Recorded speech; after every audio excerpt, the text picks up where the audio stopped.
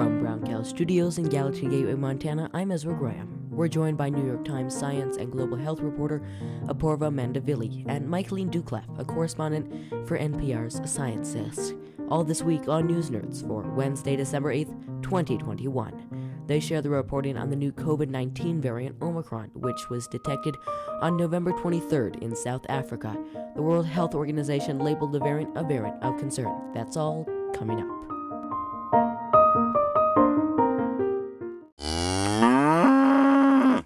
Now, this week, Book Nook is back, but we don't really have a book to recommend.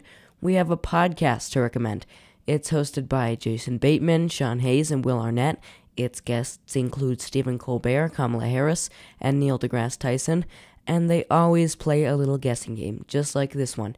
The podcast I'm talking about is Smartless. Smartless is a great comedy podcast that the hosts created to become, less smartless. One of the three acclaimed actors and comedians invites a guest that the other two don't know about, and the two that are dead from the neck up as to who the guest is try to guess. The show is really fun, and you also actually learn things. They try to get really great guests on the show, ones that at least I enjoy. Even Will Arnett's ad for Athletic Brewing is great.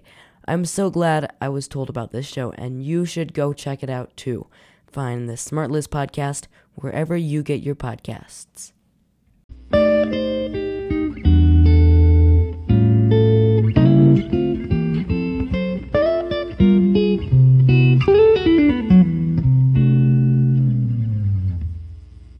We are about to throw a party in here because it's time for the Geographical Location Challenge. This is a great time of the podcast where I get to look at everybody from around the world who is listening in. And it's just very, very fun. And we haven't done this in a while, so this is going to be great. Let's start internationally, as we always do, with the U.S., which now has 96% of all News Nerds listeners. Norway takes second this week with 1% of all News Nerds listeners, and the following countries have less than 1%. Germany, Canada, Portugal, Australia, the United Kingdom, Mexico, the Philippines, France, Pakistan, Kuwait, New Zealand, Bosnia and Herzegovina, India, the Netherlands, Tuvalu, Switzerland, Spain, South Africa, Finland, Thailand, Sweden, and the Bahamas. Now let's go to the U.S., where we have our first place winner, Virginia. Yeah! 13% of all U.S. listeners. New Jersey takes second this week with 8%, and Ohio and Washington tie for third place with 6% of all News Nerds listeners in the United States. And that's it for this party edition of the Geographical Location Challenge. New York Times science and global health reporter Apoorva Mandavilli joins us to talk about the Omicron variant, which was discovered in South Africa on November 23rd.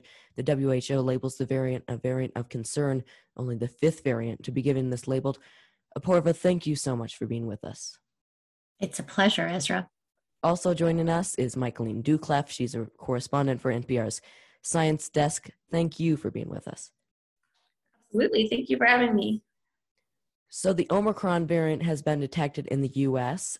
So where has it spread so far? And we're talking on a Saturday, so when my listeners hear this, things will probably have changed. But as of now, where has it spread?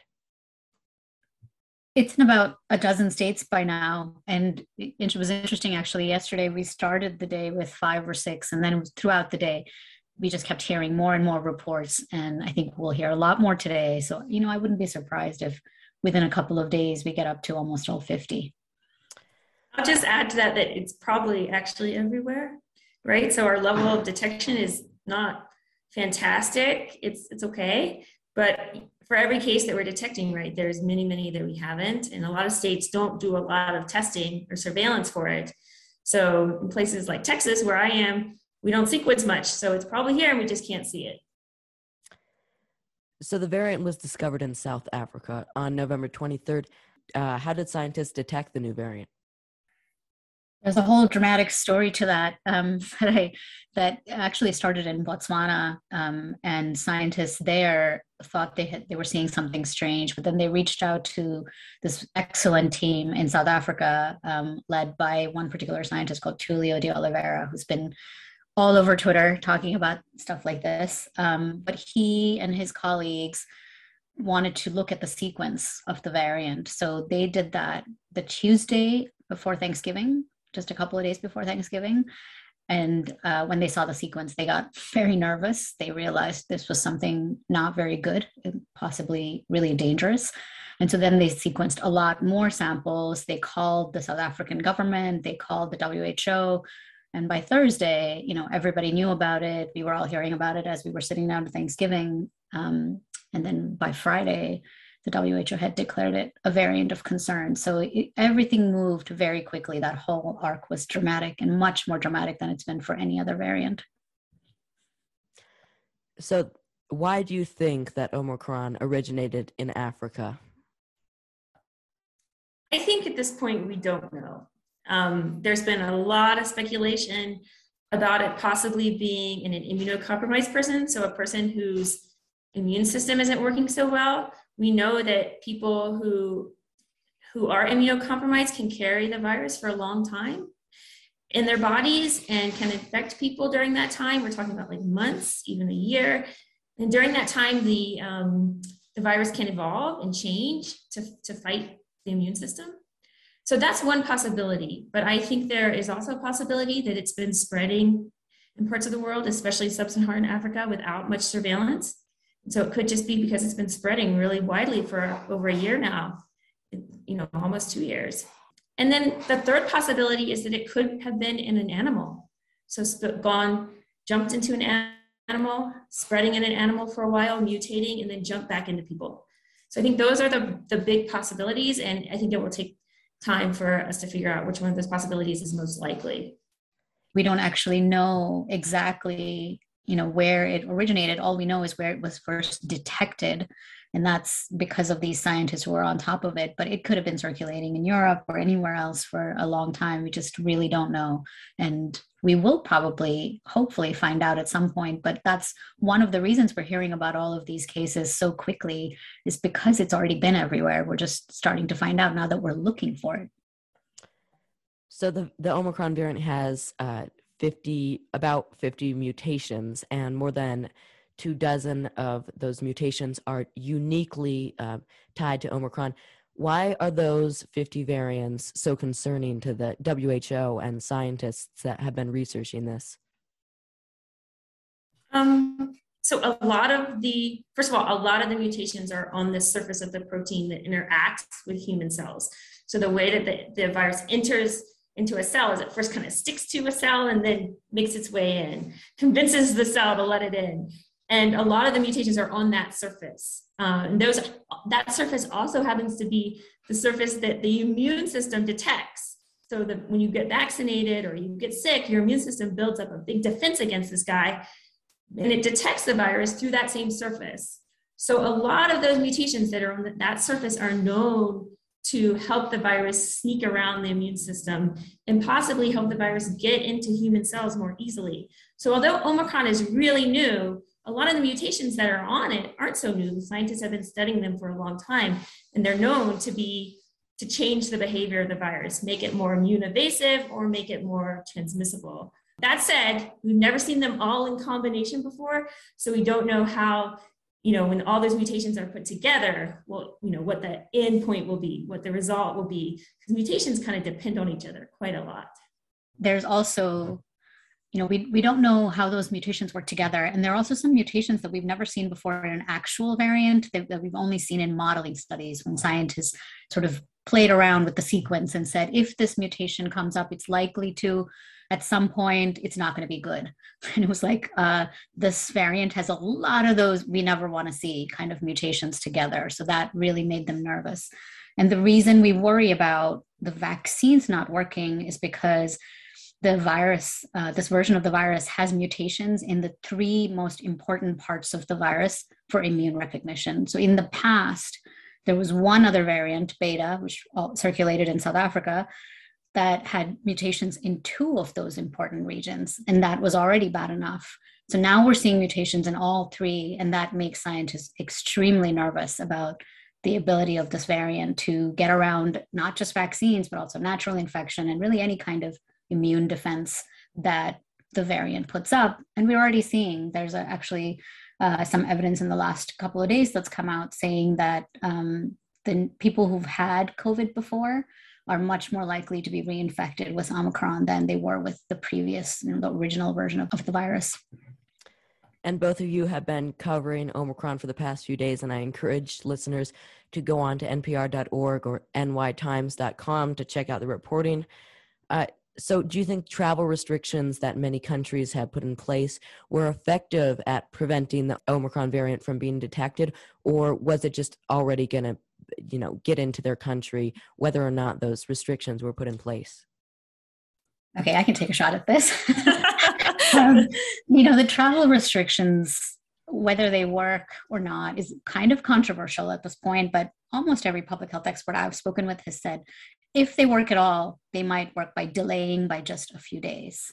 So by the time we've discovered that the variant is somewhere, it probably is everywhere, as McLean said earlier. So we're just kidding ourselves when we think that by stopping travel from 7 countries or 8 countries, that we're going to stop it from coming into ours, because it's already been in all these other European countries. It's probably been in the US. So it's a little bit like closing the barn door after the horse is long, long gone. Totally agree. So do we know if the new variant is more deadly? This is the major question at this point, I think, is not whether it's more deadly, but, does it cause more severe disease? Does it cause less severe disease? Is it more mild? There's all these rumors all over the internet. And at this point, we really, really don't know. Like, it takes a lot of time to figure this question out because it depends on the population, the people that it's infecting, right? If it infects very young people that are healthy, it can look like a milder illness, but we really don't know what's going to happen when it gets into a population that's older, maybe has a lot more risk factors. So at this point, I think we have no clue, and I think we need to be patient and wait and really see what the data tell us on this point.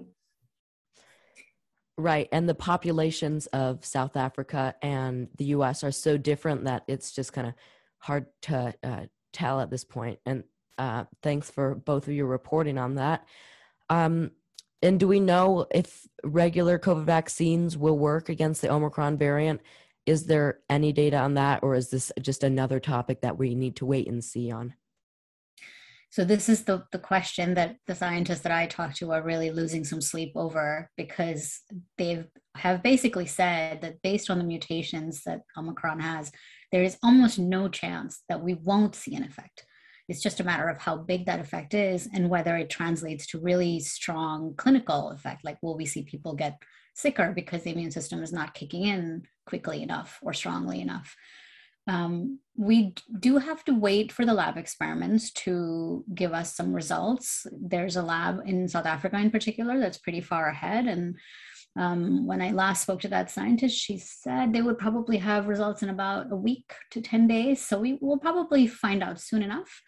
But in the meantime, we do have this signal from people who have gotten reinfected. This South African team looked at people who have been infected at least 90 days earlier, so that it's clear that it's a reinfection, that it's a second infection. And they've found that with Omicron, the risk of getting reinfected is 2.4 times more than it was for the original version of the virus. And if that's happening with natural infection, there's a pretty good chance it'll happen with vaccines too, because there's really no reason to think that one is going to be so different from the other. So you probably will see a fairly significant impact on vaccines. I'll add to that I think that we also have to be careful to differentiate between protection against an infection and protection against like hospitalization and severe disease, right? So the immune system kind of has 2 different sections for those 2 things. What kind of prevents the infection are the antibodies, and those are going to take a hit. There's really little doubt in people's minds, so we're going to see more infections. But I think there's good hope that from the people I talked to, including the people at Pfizer who are working on the vaccine, that there's going to be some protection against severe disease and hospitalization because that arm of the immune system isn't so sensitive to all these mutations. So we have a bunch of other kind of weaponry that kicks in after you get infected and clears out the virus really quickly so you don't end up in the hospital. And so my fingers are crossed, and I feel very optimistic that that's gonna hang on, especially if we get older people and people that are more vulnerable boosted, which I think is really important at this point to get that third shot. I agree with Micheline that we should stay optimistic, but I think the T cells are also going to be affected because some of the mutations are in parts of the protein that the T cells recognize. So there's not a chance really that none of it will be affected. We'll also see a drop. Hopefully that drop won't be as big as we will see with antibodies. And also what they're seeing is that the mutations are in parts that may only affect a subset of people. Because everybody makes a different set of T cells. Everybody makes a different set of T cells that recognize slightly different parts of the protein. And so a lot will depend on exactly which parts get affected. And we may see that some people, especially some parts of like a given population, may see a lot of effect and other people may see none at all. So that's another question that we really need to know the answer to. And for that too, there are people working on it, and we should know the answer in 10 days to 2 weeks. But there's some really good modeling work that's come out in the last couple of days, and it suggests that there will probably be something like 70% effectiveness. So we'll see a 30% or so drop. But again, we should really wait for the lab data. Now, how do you model the Omicron variant infecting somebody who has the vaccine?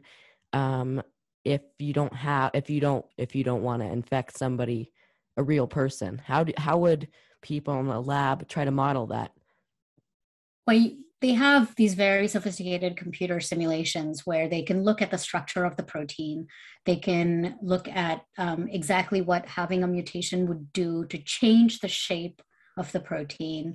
And that will tell them whether antibodies will still recognize the protein, still bind it.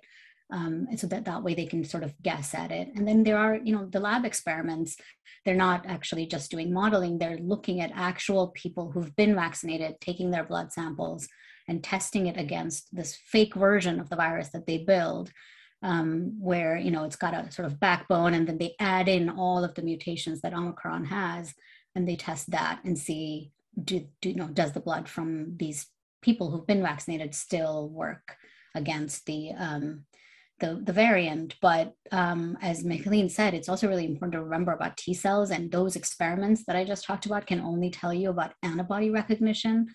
Really, what will decide whether people end up getting really sick and getting hospitalized and dying is that T cell and B cell response, there's immune cells that need to kick in, and that we won't know until we see these experiments with the T cells.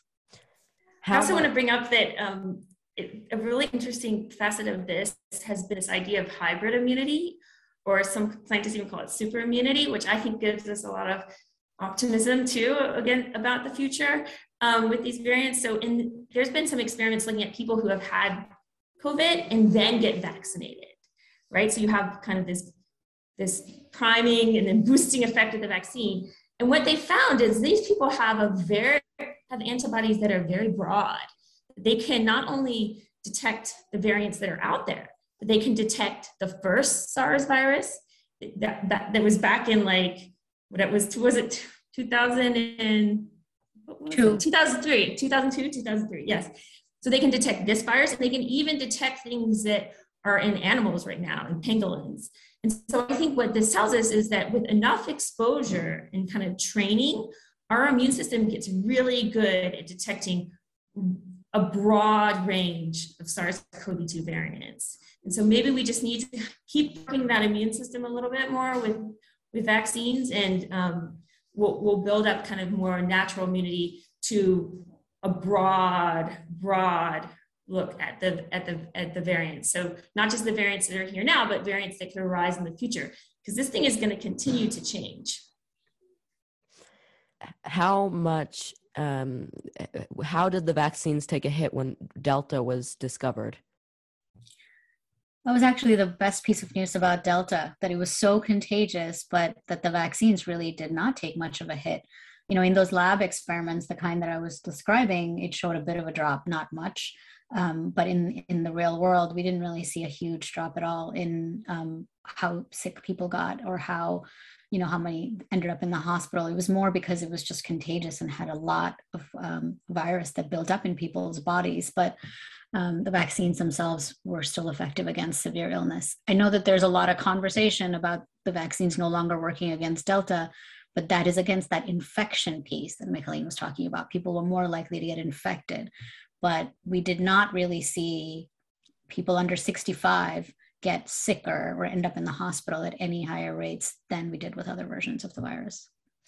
So we'll be watching that, and so will the vaccine companies. So, and how are they reacting to the Omicron variant? Well, I haven't spoken with Moderna, but the reporting that from Pfizer, they're taking this very seriously. I think one of the scientific director told us that he's cautiously optimistic that 3 shots will give meaningful protection. That was the quote. So they are very concerned, and at the same time, they are quickly trying to make a new version of the vaccine directly targeted at Omicron. And Pfizer also has this drug treatment that they're working on. But there's no doubt. Look, that experiment that Apoorva was talking about, where they detected reinfections in South Africa, they did not detect reinfections with Beta or Delta, and Beta has quite a few mutations that look immune evasive. So the fact that they are detecting a signal with this guy really implies it's quite immune evasive.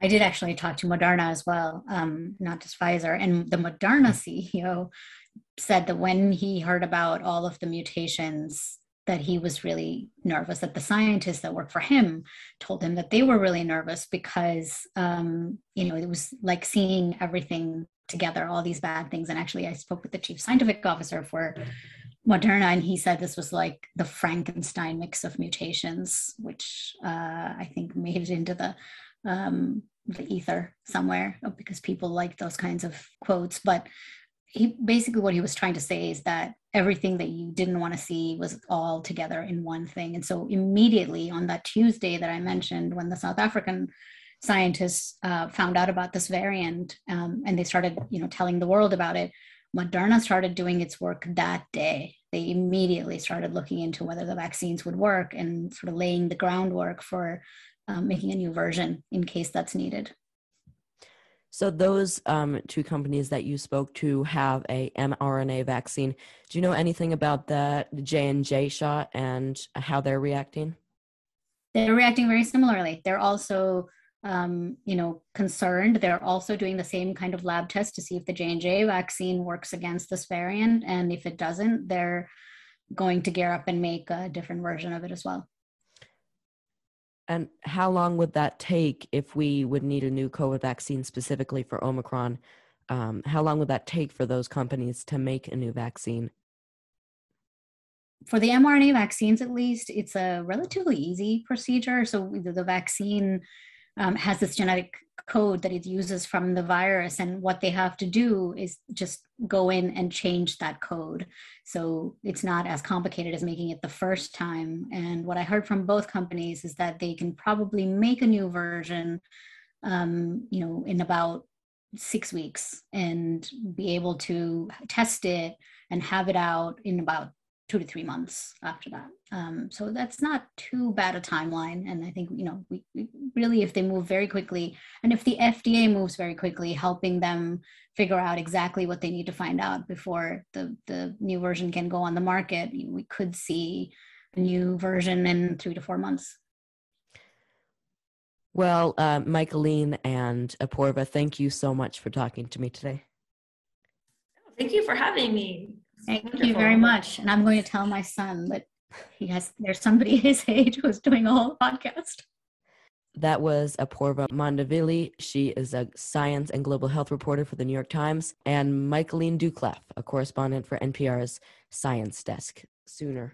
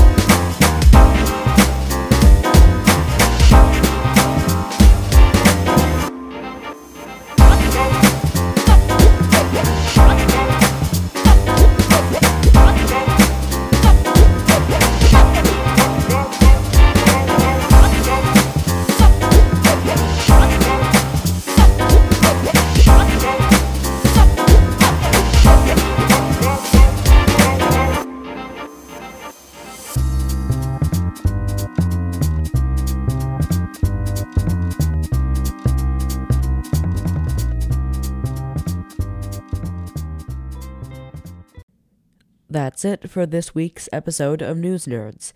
You can find us on the web at newsnerdspodcast.com. There you can listen to past episodes of News Nerds, Cow Pies, and other News Nerds extras. You can also listen to the podcast on Apple Podcasts, Google Podcasts, and Spotify. While you're there, please subscribe to the podcast. While you're on Apple Podcasts, please leave us a review. Another way to listen is by listening every other week on Thursdays at 5:30 p.m. Mountain Time on KGVM, Community Radio for the Gallatin Valley. If you are not in the Gallatin Valley area, go to KGVM's website, kgvm.org, to listen on their live stream. So, Apoorva, well, she is bilingual, which is actually not true. She can speak 5 languages, but bi wouldn't fit into the word that means fluent in 5 languages, which might be like quinlingual. Well, anyway, bi wouldn't fit into that, so that's what, that's what happened. But she's fluent in 5 languages, and we'll be back next week with Scott Horsley from NPR, the chief economics reporter. And until then, have a very, very merry week.